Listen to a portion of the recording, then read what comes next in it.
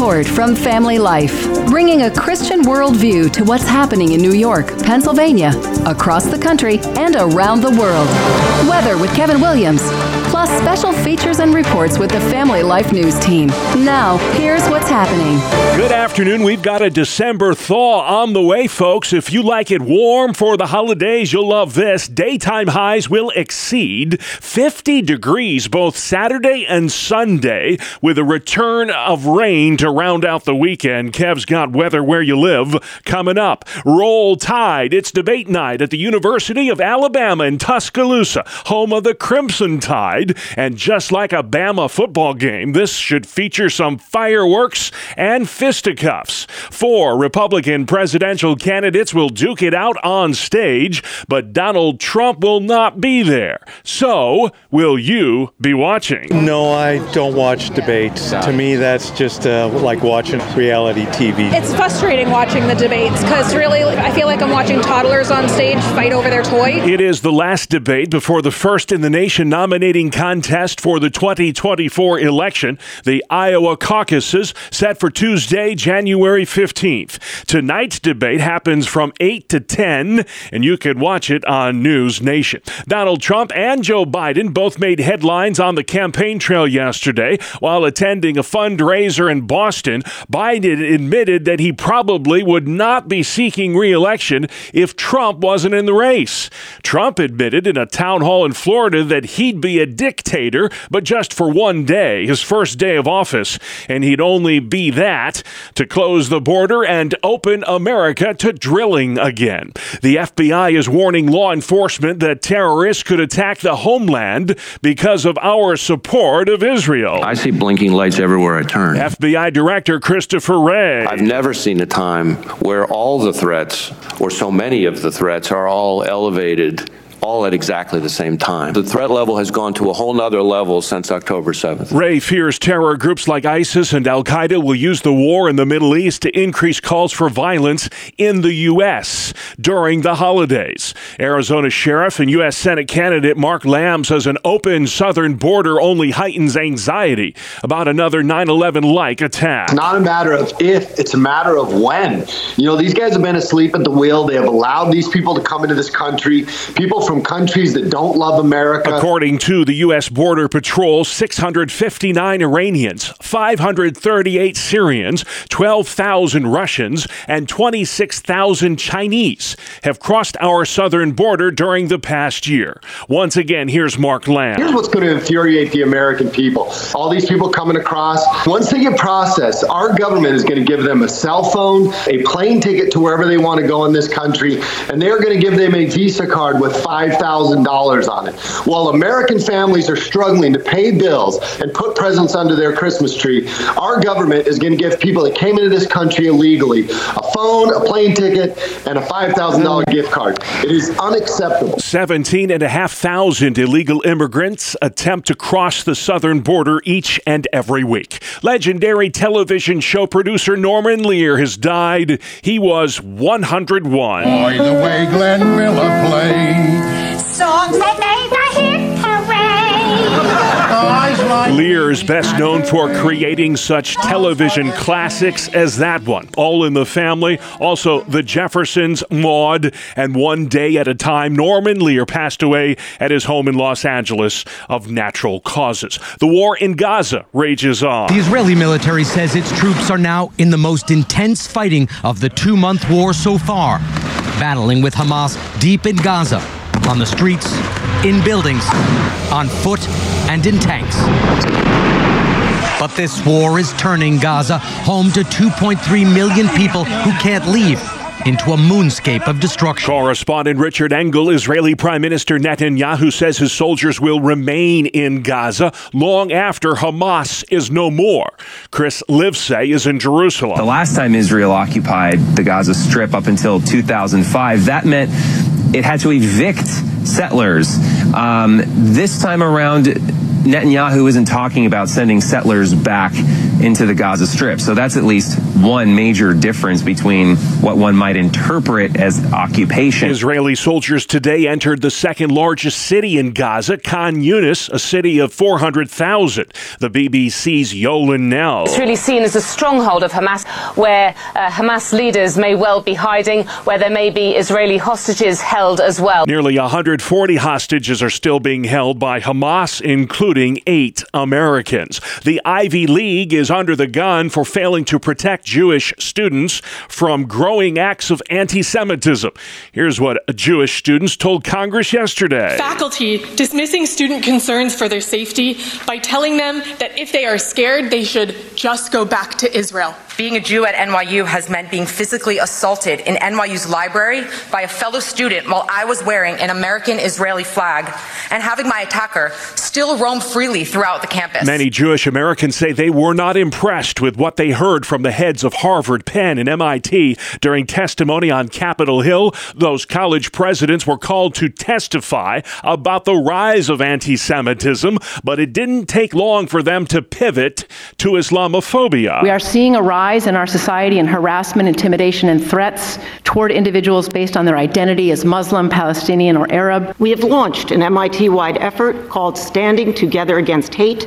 In addition to fighting anti-Semitism, it will address Islamophobia. UPenn senior Eyal Yacobi says the focus on Islamophobia shows just how tone-deaf the college leaders are. He was horrified when his college president, Liz McGill, refused to say whether the code of conduct at UPenn protects those who call for the genocide of the Jews. It was a very direct question. And President McGill said there needs to be context provided to calling for the genocide of Jews. I don't understand what context she is referring to. It's terrifying for myself and other students. The genocide of Jews doesn't violate the code of conduct.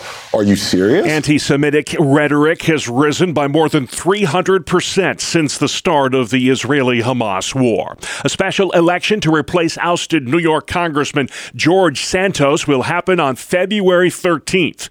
Former Congressman Tom Suozzi will likely be the Democratic nominee. Republicans could nominate a retired police detective, an Air Force veteran, or a Nassau County legislator. New York's 3rd congressional district includes the North Shore of Long Island and parts of Queens. Younger voters could determine who our next president is, but reporter Matt Piper says they're less likely to vote than older Americans. The Harvard poll finds that 49% of Americans under 30 say they're likely to vote. That's down from 57% from the last election. But polling director John Delavolpe says this drop in youth enthusiasm does not seem to hurt President Biden in a two-way race with Donald Trump. Among all young people or registered voters or even the more likely voters, he has solid double-digit leads. Other polls suggest that Trump is in the lead over Biden, both nationally and in key battleground states. Now to Time's Person of the Year. It's me.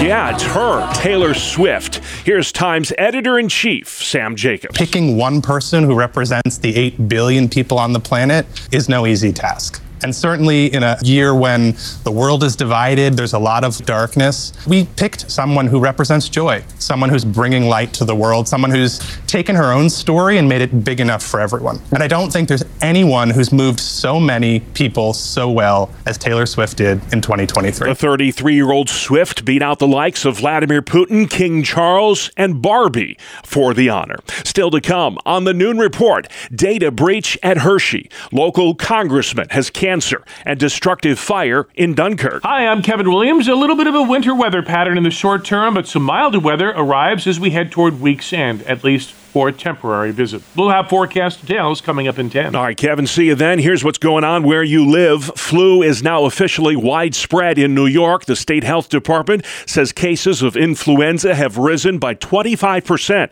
the past week. Hospitalizations are up 30%. Pennsylvania Congressman Glenn G.T. Thompson is battling prostate cancer. The Republican representative says his Christian faith and eternal optimism will allow him to continue to serve the people of the 15th Congressional District. Thompson was first elected in 2008. He chairs the House Agriculture Committee. The Pennsylvania House advancing a bill that allows workers to set up retirement accounts through their place of employment. State Representative Kyle Mullins. The sad fact is that roughly 2 million Pennsylvanians lack access to a retirement plan. The Keystone Saves program gives small business owners a no-cost retirement benefit for their employees. Pennsylvania State Treasurer Stacey Garrity. Employees are 15 times more likely to save if they work for somebody that offers a plan. 67% of businesses in the Commonwealth do not offer a retirement plan. John Scott is director of the Pew Charitable Trust. Business owners want to provide retirement benefits to their workers. This is not casting blame on them that many cannot.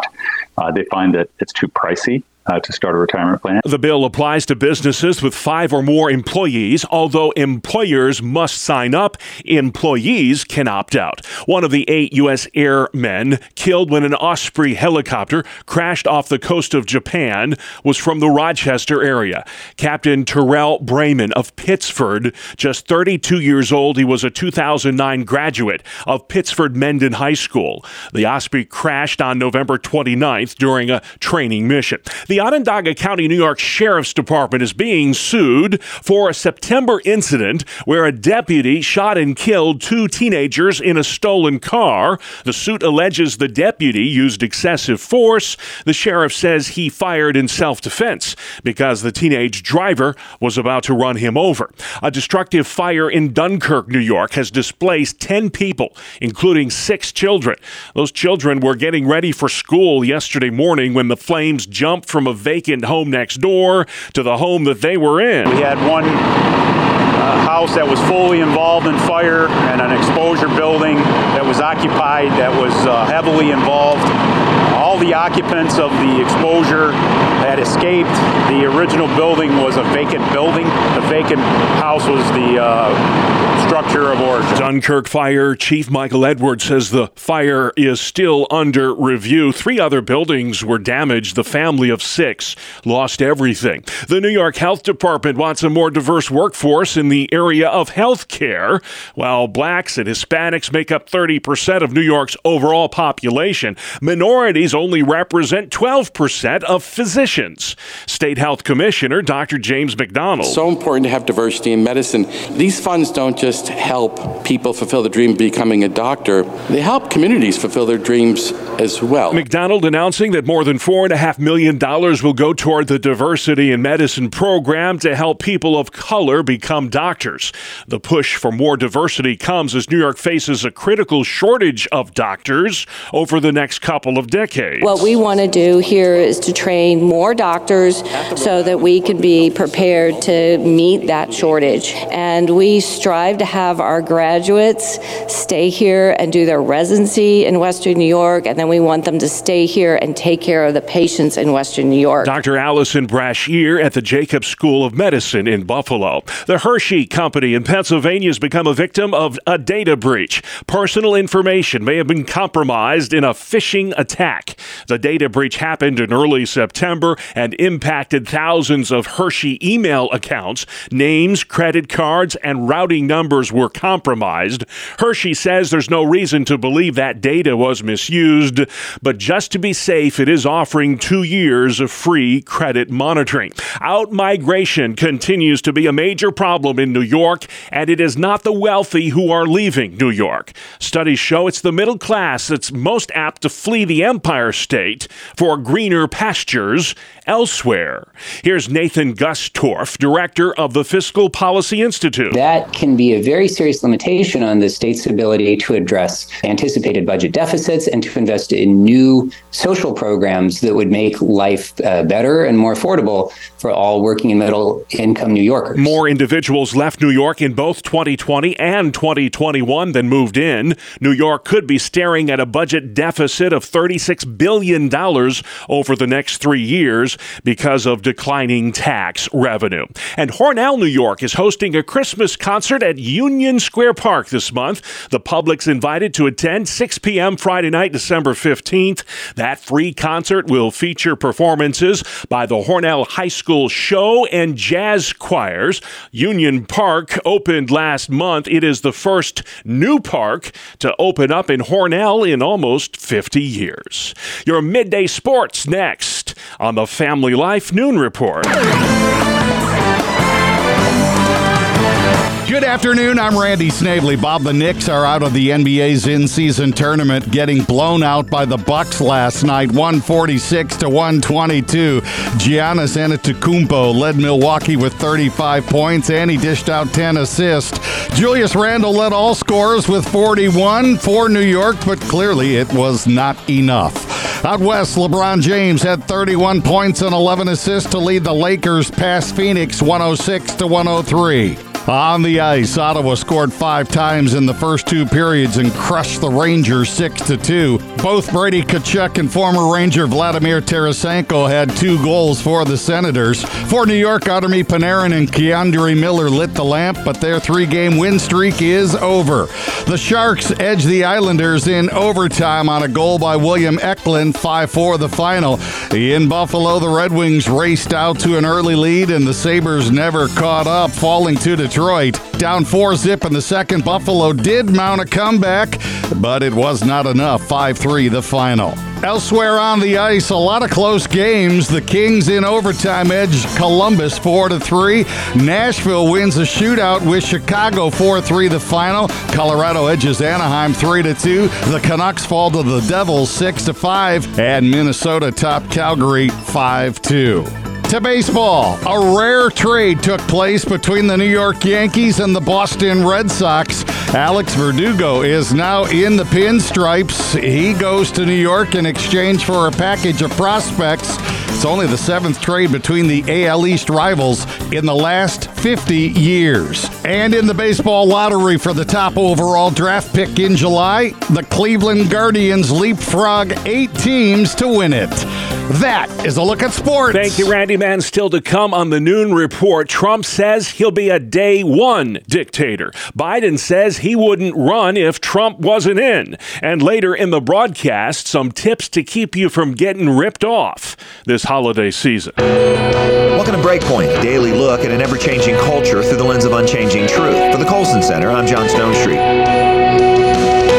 Well, last month marked the 1-year anniversary of the horrible mass shooting at Club Q, a gay nightclub in Colorado Springs. In June of this past year, the shooter, who killed 5 people and wounded 19 more, received multiple life sentences for his crimes, as well as an additional sentence for what was called bias-motivated crimes. That seemed to confirm the popular narrative that he had targeted the LGBTQ community out of hate. And that narrative was quickly and deliberately spread almost immediately after the shooting. In fact, just days after, the New York Times not so subtly suggested a connection between the murders and several conservative Christian ministries that are headquartered in Colorado Springs, including Focus on the Family. And days later, vandals spray painted the words, "Their blood is on your hands," on the entrance to Focus on the Family. The Club Q shooting was a horrible act of evil. Every single one of the victims were made in the image and likeness of God and had all the inherent dignity and value that means. Not one of the victims deserved to be reduced to their sexual identity, not by the man who committed these crimes, and not by those who would use them as pawns for pushing a false narrative. In this case, that false narrative is a fable, and it goes back at least as far as the 1998 murder of Matthew Shepard in Wyoming. Almost immediately after Shepard was brutally killed outside the town, his murder was framed by both national and international media as a clear, cut-and-dried hate crime. In 2009, Congress passed the Matthew Shepard Hate Crimes Prevention Act. And last year, in her dissenting opinion in the 303 Creative case, in which the Supreme Court upheld a Colorado web designer's right to free expression, Justice Sonia Sotomayor wrote that Shepard's murder was a result of, quote, a social system of discrimination which created an environment in which LGBT people were unsafe, end quote. But the real story is not cut and dry.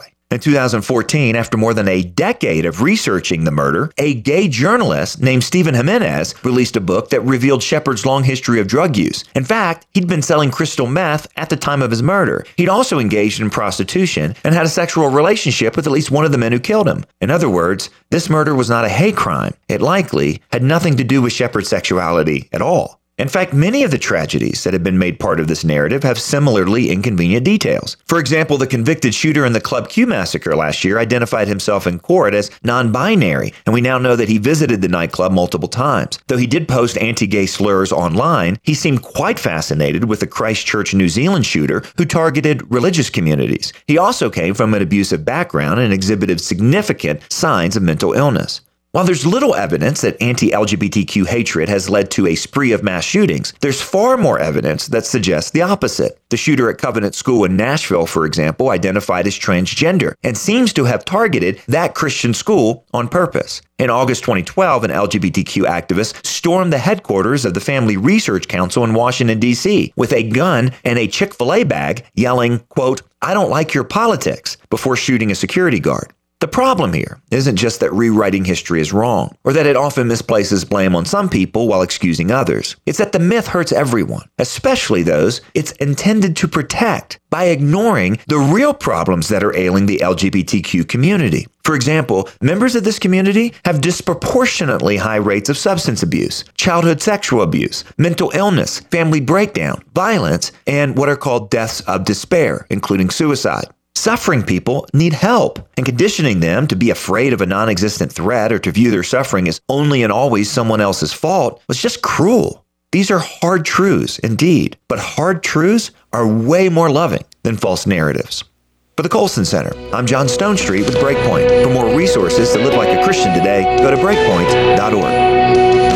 Outside we go next, meteorologist Kevin Williams. Here is your family life weather forecast. Our call for this afternoon into tonight is mostly cloudy. Be a few flurries and lake effect snow showers around. Temperatures not moving much this afternoon. Low tonight 20s. Watch for slick spots. Tomorrow a touch of light snow early. Maybe an afternoon sprinkle with high temps in the 30s to near 40. Some sunshine milder on Friday. High temperatures then in the 40s to near 50. All right, Kevin, thank you. This is the Noon Report. I'm Bob Price. Here's what's happening Wednesday, the 6th of December. Intelligence officials are worried that terrorists may attack targets inside this country in retaliation for our support of Israel. FBI Director Christopher Wray. If you just look post-October 7th, and I thought the threat was elevated before October 7th, but post-October 7th, you've seen a veritable rogues gallery of foreign terrorist organizations calling for attacks against us. Israeli forces entered the largest city in southern Gaza today, Khan Yunis, as they continue to hunt for Hamas commandos. Reporter Trey Ying. Israeli forces are ramping up their strikes across the Gaza Strip. They say they hit 250 targets over the past 24 hours. The Israelis are continuing to locate weapons storage facilities, explosives, and entrances to tunnels. It is in these tunnels that nearly 140 hostages, including 8 Americans, are believed to be held. Israeli Admiral Daniel Hagari. I can say with absolute certainty, every minute in Hamas captivity endangers their lives. This is an urgent call for action. The international community must take action. The Red Cross must have access to the hostages that are in the hands of Hamas. Israeli Prime Minister Netanyahu says the Jewish state will remain in the Palestinian-controlled territory long after Hamas is no more, but he has no plans to occupy Gaza. President Biden admits he may have skipped running for re-election if Donald Trump wasn't in the race. Here's what he told a reporter at the White House yesterday. Will you be running for president if Trump wasn't Friday? I expect so, but look, he is running, and I have to run. The 81-year-old Biden thinks Trump's candidacy poses a unique threat to the country. Most polls show Biden trailing Trump. During a town hall last night, Trump was asked if he'd be a dictator if elected again. No, other than day one. We're closing the border, and we're drilling. After that, I'm not a dictator. Tonight, the GOP presidential candidates not named Donald Trump will debate the issues in Alabama. The heads of several Ivy League schools refused to say yesterday whether speech that calls for the genocide of the Jews violates their university's code of conduct. The presidents of Harvard, MIT, and UPenn called to testify about increasing acts of anti-Semitism on America's college campuses. A fast food chain is facing another lawsuit related to its lemonade. We took our lemonade to the next level. Panera is facing a second wrongful wrongful death suit tied to its super caffeinated lemonade. It alleges a Florida man had the drink with dinner, then went into cardiac arrest and died while he was walking home. The lawsuit alleges Dennis Brown was a member of the chain's Unlimited Sip Club and drank the supercharged lemonade 6 days in a row. The large size has 390 milligrams of caffeine, just shy of the FDA's daily maximum intake of 400. In October, the family of a 21-year-old University of Pennsylvania student with a heart condition sued over her death, blaming it on the lemonade. Correspondent Deborah Rodriguez. Time magazine has named its Person of the Year. I'll stare directly at the sun, but never in the mirror. It must be exhausting, always rooting for the anti-hero. 33-year-old Taylor Swift, just the fourth person to be named Time's Person of the Year who was born in the past 50 years. The holidays are a prime time for scammers to take advantage of you. In fact, 80% of us have experienced at least one form of fraud at Christmas time. Earlier today, I spoke with Kathy Stokes, Director of Fraud Prevention at AARP. Kathy, I want to ask you up front, what is it about the holiday season that makes it prime time for scammers who are trying to rip you off this time of year? Well, so many of us are doing the things that these scam criminals have figured out how to manipulate. Fake websites, fake online ads at a time when we're shopping more than we do at any other time of the year, making up charities and trying to get you to donate because we know that this time of year we're feeling more charitable and legitimate charities are raising more funds to end their year out. Knowing that people are shipping items back and forth, we've seen a doubling of people who have experienced getting a text from a shipper saying there's a problem with some shipping, and it turns out that it's fake. Yeah, I was just a recent victim of identity theft, would not wish that on my worst enemy. So I called the bank, and they have a wonderful person at the bank whose only job is to guard against identity theft, and she told me, unfortunately, it's a 24-hour-a-day job. The online cyber thieves, it seems like it's 2 steps forward, 3 steps back for people trying to guard against this. They're getting so sophisticated, Kathy, and now you've got artificial intelligence thrown in the mix. I mean, it's really easy for folks to become fraud victims. What are some practical things they can do when it comes to online shopping or other things to protect themselves this holiday season? Bob, I hope down the road we start to see technology products coming to us that are safe by design and secure by default. So we can take some of the burden off of the consumer for protecting themselves, because there's like a million things you got to know. One of them is don't click on links anymore. If you get an email from Amazon or a text from UPS, go to Amazon.com or UPS.com. Don't trust the links. Only answer calls when you're absolutely sure who's calling. Credit cards are your best friend when it comes to shopping safely. We've got a problem with passwords in this country. They're really, really hard for us to come up with unique and strong passwords for every account we have online, but we have to do that, and we have to keep them safe. And use multi-factor authentication, where you get that code, that additional piece of information that you need to prove that it's you to get online. Yeah, 80% of us have experienced at least one form of holiday fraud. I say to myself, if these scamsters were out there trying to do as much good as they are harm, if they were trying to find a cure for cancer, boy, we would have had one already. What is their ultimate aim here of these scamsters that we're seeing so much of nowadays? Well, the bottom line is to get as much money as they can through manipulating people. It's referred to as social engineering, so it's actually attacking a person and having a targeted intention. And this isn't just, some guy in his grandma's basement making phone calls and lurking online. This is the product of transnational organized crime. So they have scale. The losses have at least tripled since before the pandemic, when all of us went online and they followed us. It's a crisis situation, and we just need to be doing a lot more as a society about it, and importantly, Bob, talking about it with each other. Yeah. If someone just heard this morning about the fake shipping notifications, if they get one tomorrow, they're going to be, oh, that's fake. Yeah. So if we know about it, we're not going to engage with it. Yeah, I always like to say, if it sounds too good to be true, it probably is. Just delete, move on.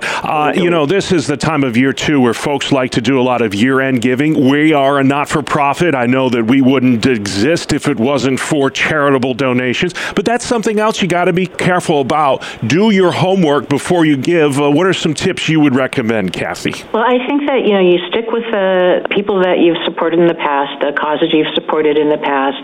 This time of year, if you get a really high-pressure tactic and it's a charity you don't know, just simply say you'll look at it as an opportunity for next year and disengage.